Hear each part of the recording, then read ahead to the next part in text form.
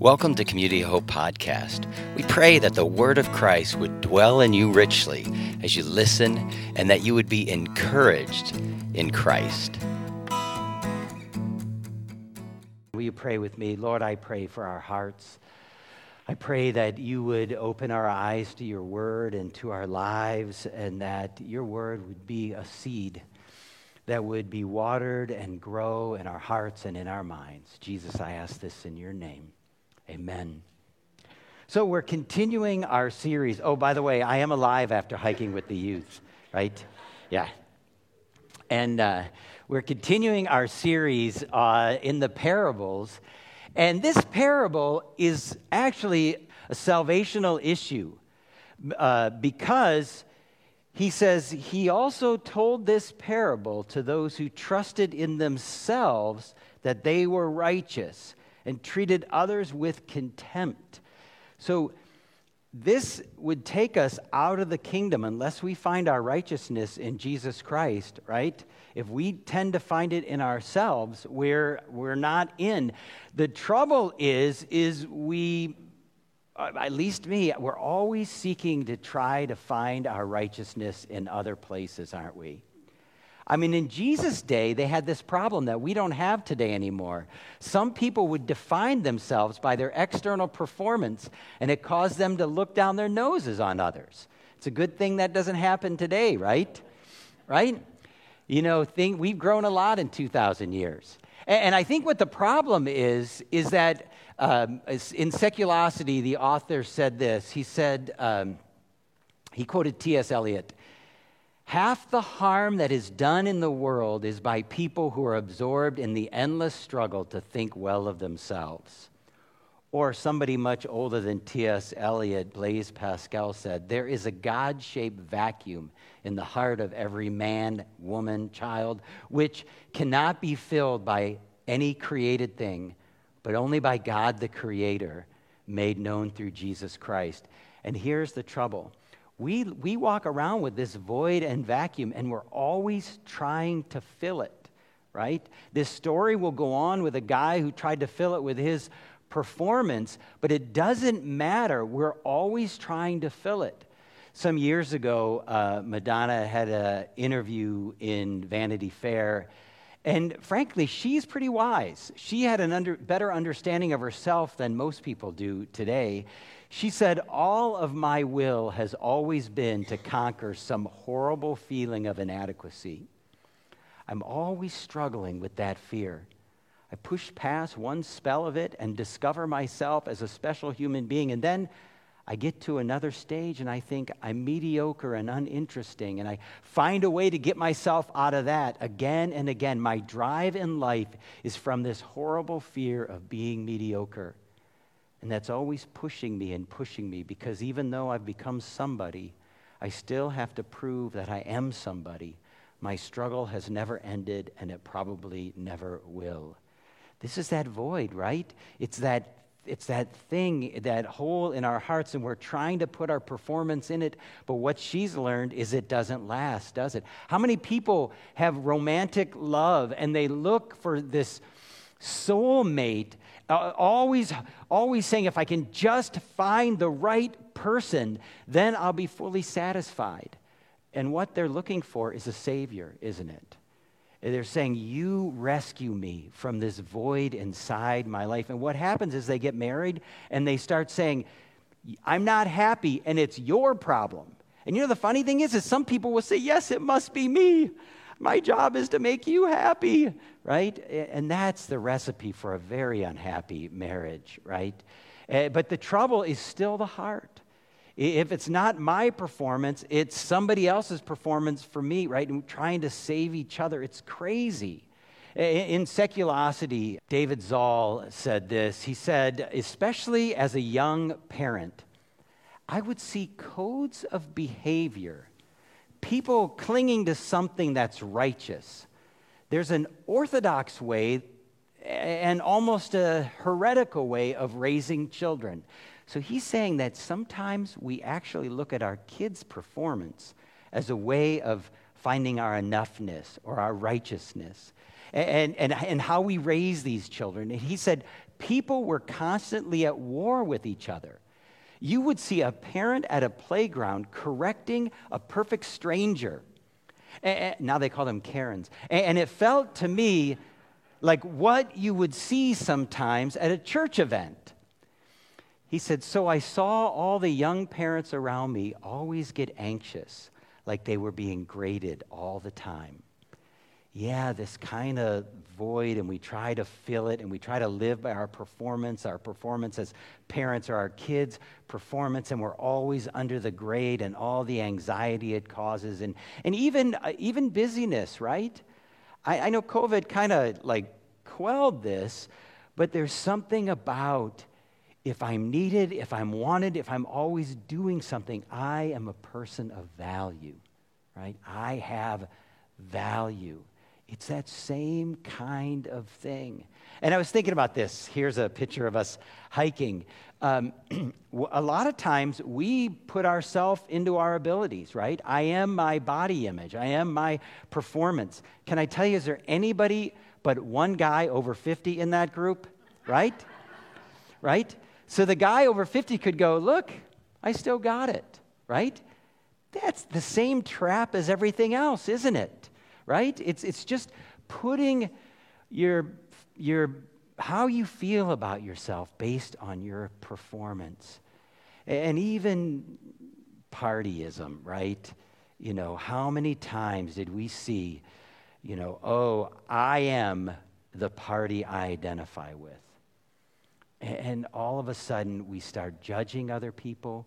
We start looking down on other people because somehow we see ourselves as better than them. I like this. People these days are so judgmental, I can just tell by looking at them, right? Now, here's the deal. I struggle with this. I become judgmental of judgmental people, right? And who am I then? I am the person that I don't like, right? It's crazy. I have to say, how many times do you go to wonder instead of judgment? I wonder what's going on in their life. I wonder what they're thinking about. I wonder what makes them think that way. I wonder does that make sense? The funny thing about judgment is that we don't have the same mind, the same life experience that other person has, right? I mean, I try to remind myself, wait, what is it like to be in their brain? What is it like to live in their head? Because in my head, that might be easy, but in their head, it might be a totally different story. And instead of going to judgment, go to wonder. I wonder what it's like. Or I wonder what it was like growing up in that household, right? How difficult was the parenting situation, right? You start going to wonder because I think C.S. Lewis said something like, for somebody who's been raised and praised for unkindness and meanness and cruelty, for them to hold back, for them to not act in a cruel way in some small fashion might be as difficult as somebody giving their life for somebody else. Does that make sense? Because God sees our hearts and our minds, and we tend to go to judgment because we think, oh, they must be like me, they have their brain. It's like when Billy was trying to teach me how to play the drums, and he looks at me at the end of it, and he goes, how do you even play guitar, right? And I say, I don't know, but I can't do it, right? Okay, so what's the problem, and how do we find a solution? Well, Jesus goes into a parable for this problem, and he says, 2 men went up to the temple to pray, one a Pharisee, the other a tax collector. Now, for us, we've been around this for a while. We go Pharisee, bad guy, tax collector, good guy, but not them. Listening to this story, Pharisees were the generous people. They were the holy people. They were the religious people.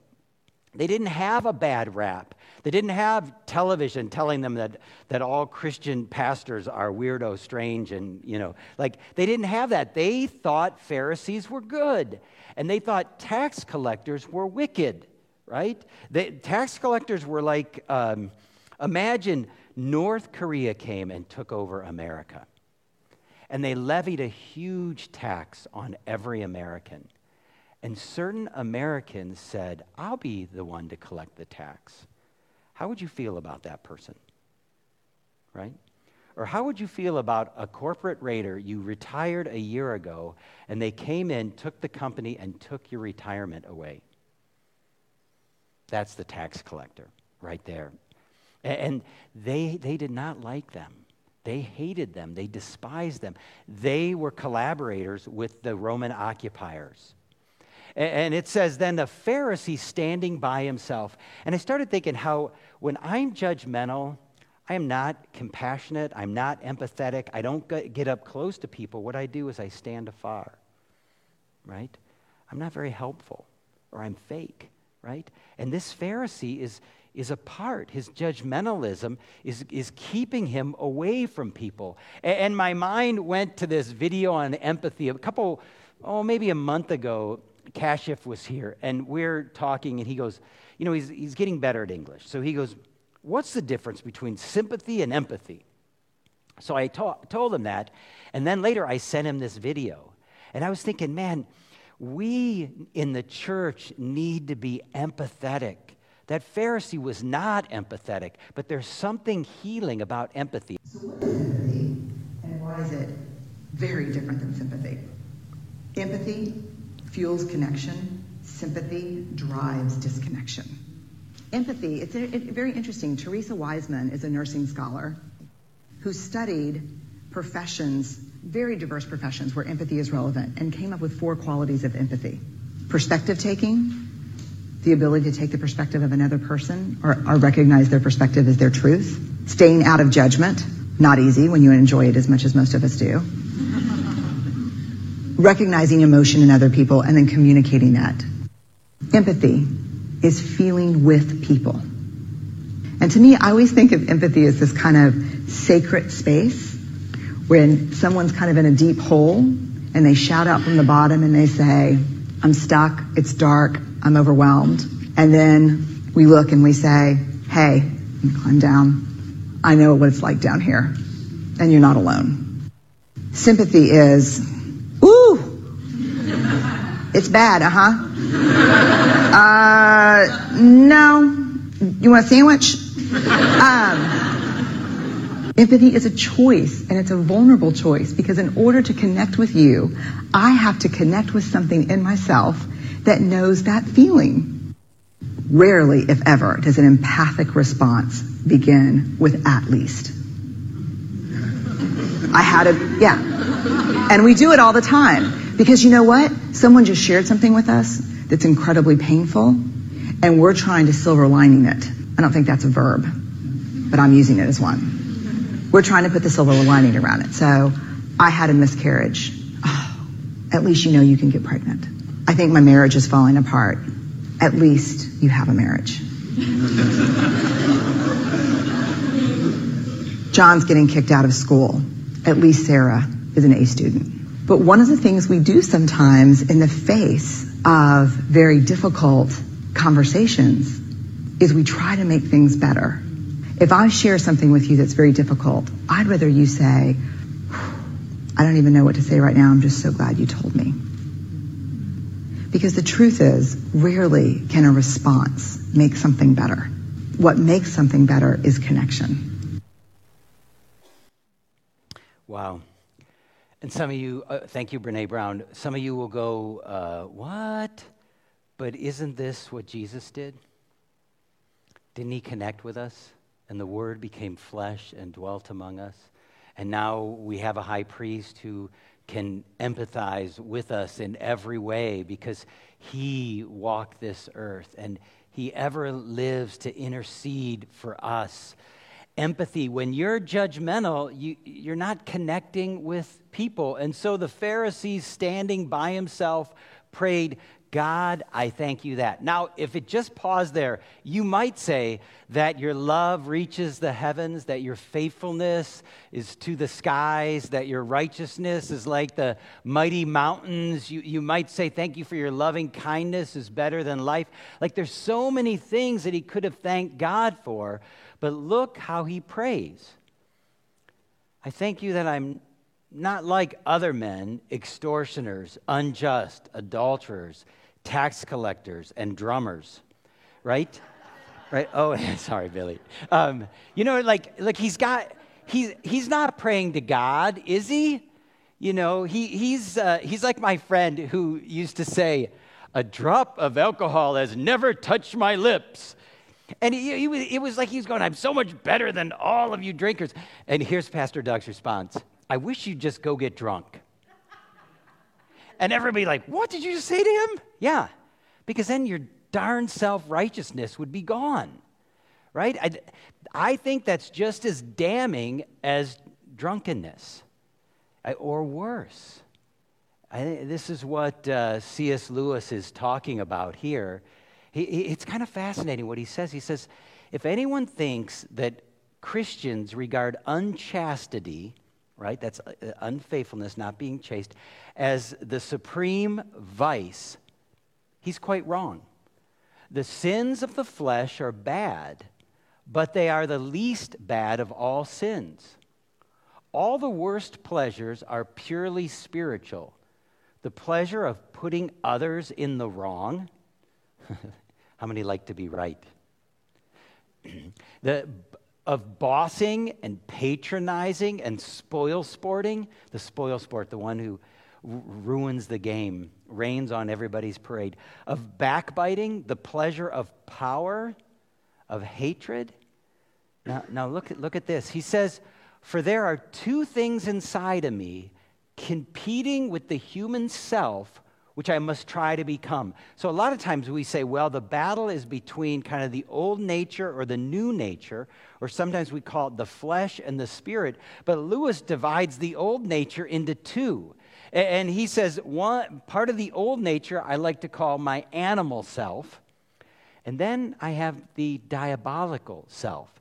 And they're at war with him becoming into the image of Christ. And he says that the diabolical self is the worst of the two. That is why a cold, self-righteous prig who goes regularly to church may be far nearer to hell than a prostitute. I like how he ends it. But of course, it's better to be neither. And we're all going, yeah, it is better, right? Because either one of those. But do you see what he's saying? There's something inside of us that although we might not give in to our animal nature, we can go the other way and become just as damned. I read 41 Key Signs of Pride. After about 31, I was depressed. So I'm just going to give you about 5, because I think it's always good to kind of let the light shine down in our hearts. He says, it's a woman who wrote this. She said, "Do you look down on those who are less educated, less affluent, less refined, less successful than yourself? Do you think of yourself as more spiritual than your mate, others in your church? Do you have a judgmental spirit towards those who don't make the same lifestyle choices as you? Dress standards, how you school your kids, entertainment standards? Are you quick to find fault with others and to verbalize those thoughts to others? And do you have a sharp and critical tongue?" And it goes on. But this is all, I believe, out of when I start justifying myself by my performance, what happens? Somebody who's not doing as well as me, what do? I don't empathize, right? I'm critical of them. And it doesn't matter who they are. And now he starts getting into some of the behaviors that he does. I fast twice a week. I give a tithe to all that I get. I mean, I think people would like this guy, right? He's generous, right? I think people would like to be around them. And he's defining himself by what he does. Now, it's interesting, in Isaiah, you have the kind of fast that God wants. Not intermittent fasting. You get no spiritual points for that, you guys. If you're into that intermittent fasting, no spiritual points. But he says, is this the kind of fast I chose? Is it not to share your bread with the hungry? To bring homeless and poor into your house? When you see naked, to cover him? Not to hide yourself from your own flesh? Then shall your light break forth like the dawn, and your healing spring up speedily, and your righteousness shall go before you. You know, when I first read this, I thought, well, this guy couldn't be this way. Because, of course, this is the biblical way. But then I thought, wait a minute. No, this guy could have had a place in his house for people who are homeless. He could have been the best at this. And maybe basing his righteousness on that too. Do you see that? That Pharisee inside of us can do all kinds of good things. Then we use those to prove to the world that we are somebody. And it's just as insidious. Or how about this? Have you ever sinned? Mark prayed about this last night. Have you ever sinned, and then until you do certain penance, and you prescribe what it is, right? I got to read more of the Bible. I have to do some kind of fasting. I have to, whatever it is. You can't feel good about yourself until you do your penance. What's that? What is that? That's not the gospel. It's not the gospel at all. It's saying, Lord, I don't accept me until I punish myself for a little bit, right? What are you doing? You're being a Pharisee. He goes, but the tax collector stayed far off, would not even lift up his eyes to heaven, but beat his breast, saying, God, be merciful to me, a sinner. So this guy is like broken, beating his chest. It wasn't a sign of like being a gorilla. It was a sign of like utter abasement, right? Lord, I'm broken. And what's interesting there is I'm not satisfied with the standard translation on this. Oh God, be merciful to me, for I am a sinner. The word merciful is used twice this way in the Bible. And in Hebrews, they don't translate it merciful. They translate it propitiation. Not a word that you typically use in your everyday language, propitiation.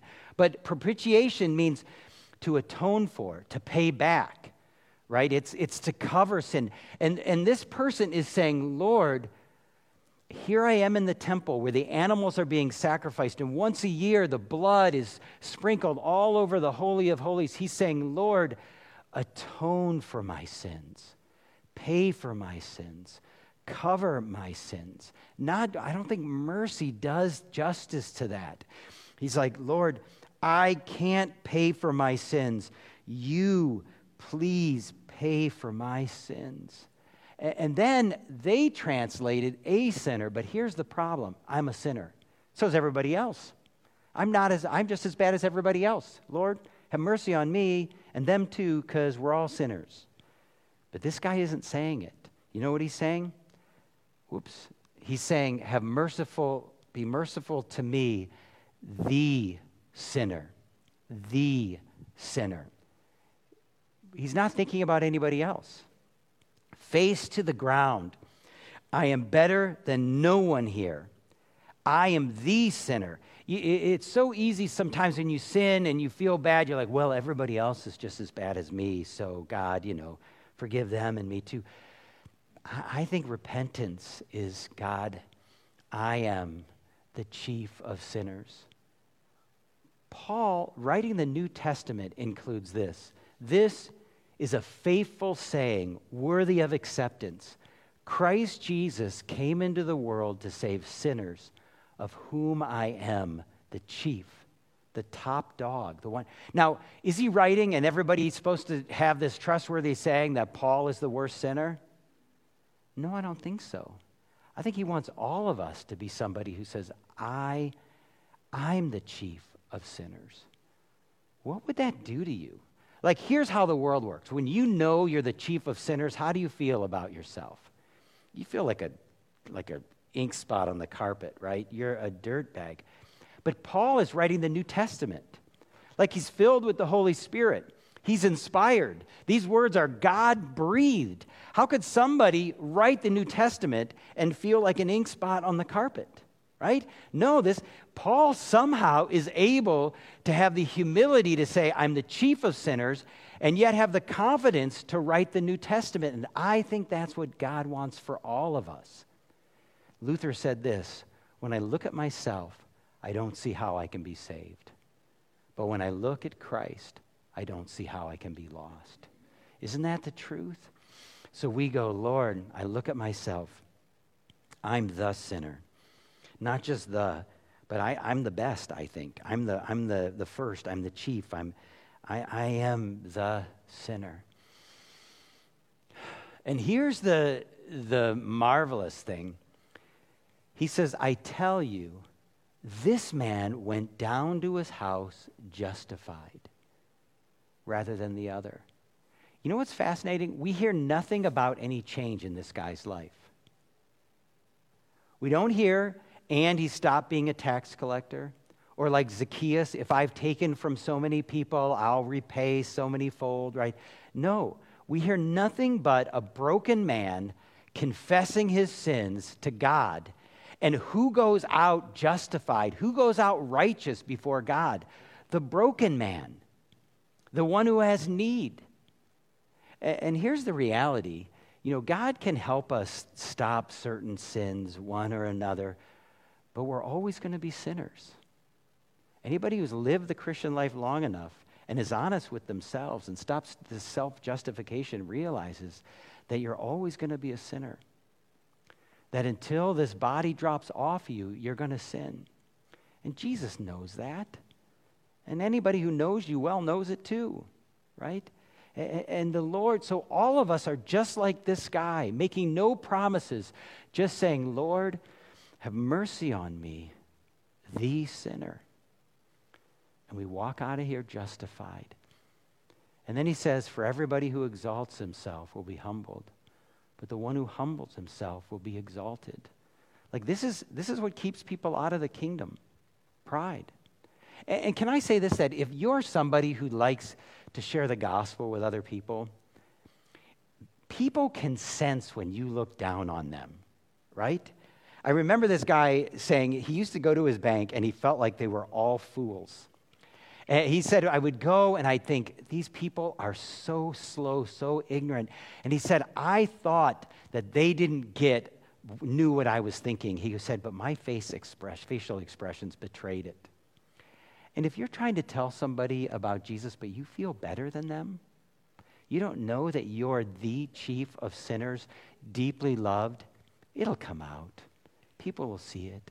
But when you and I know that we're no better than anybody else, but we've been touched by the grace of God, then your communication may not be received by some, but they'll have an understanding that you're justified by grace through faith, not by works. So nobody can boast. Will you pray with me? Lord, the reality is we'd like to see your kingdom come and more people be drawn unto you. We'd love to see a community where your love is seen and taught and caught, and continue, Jesus, your way in us, your spirit in us.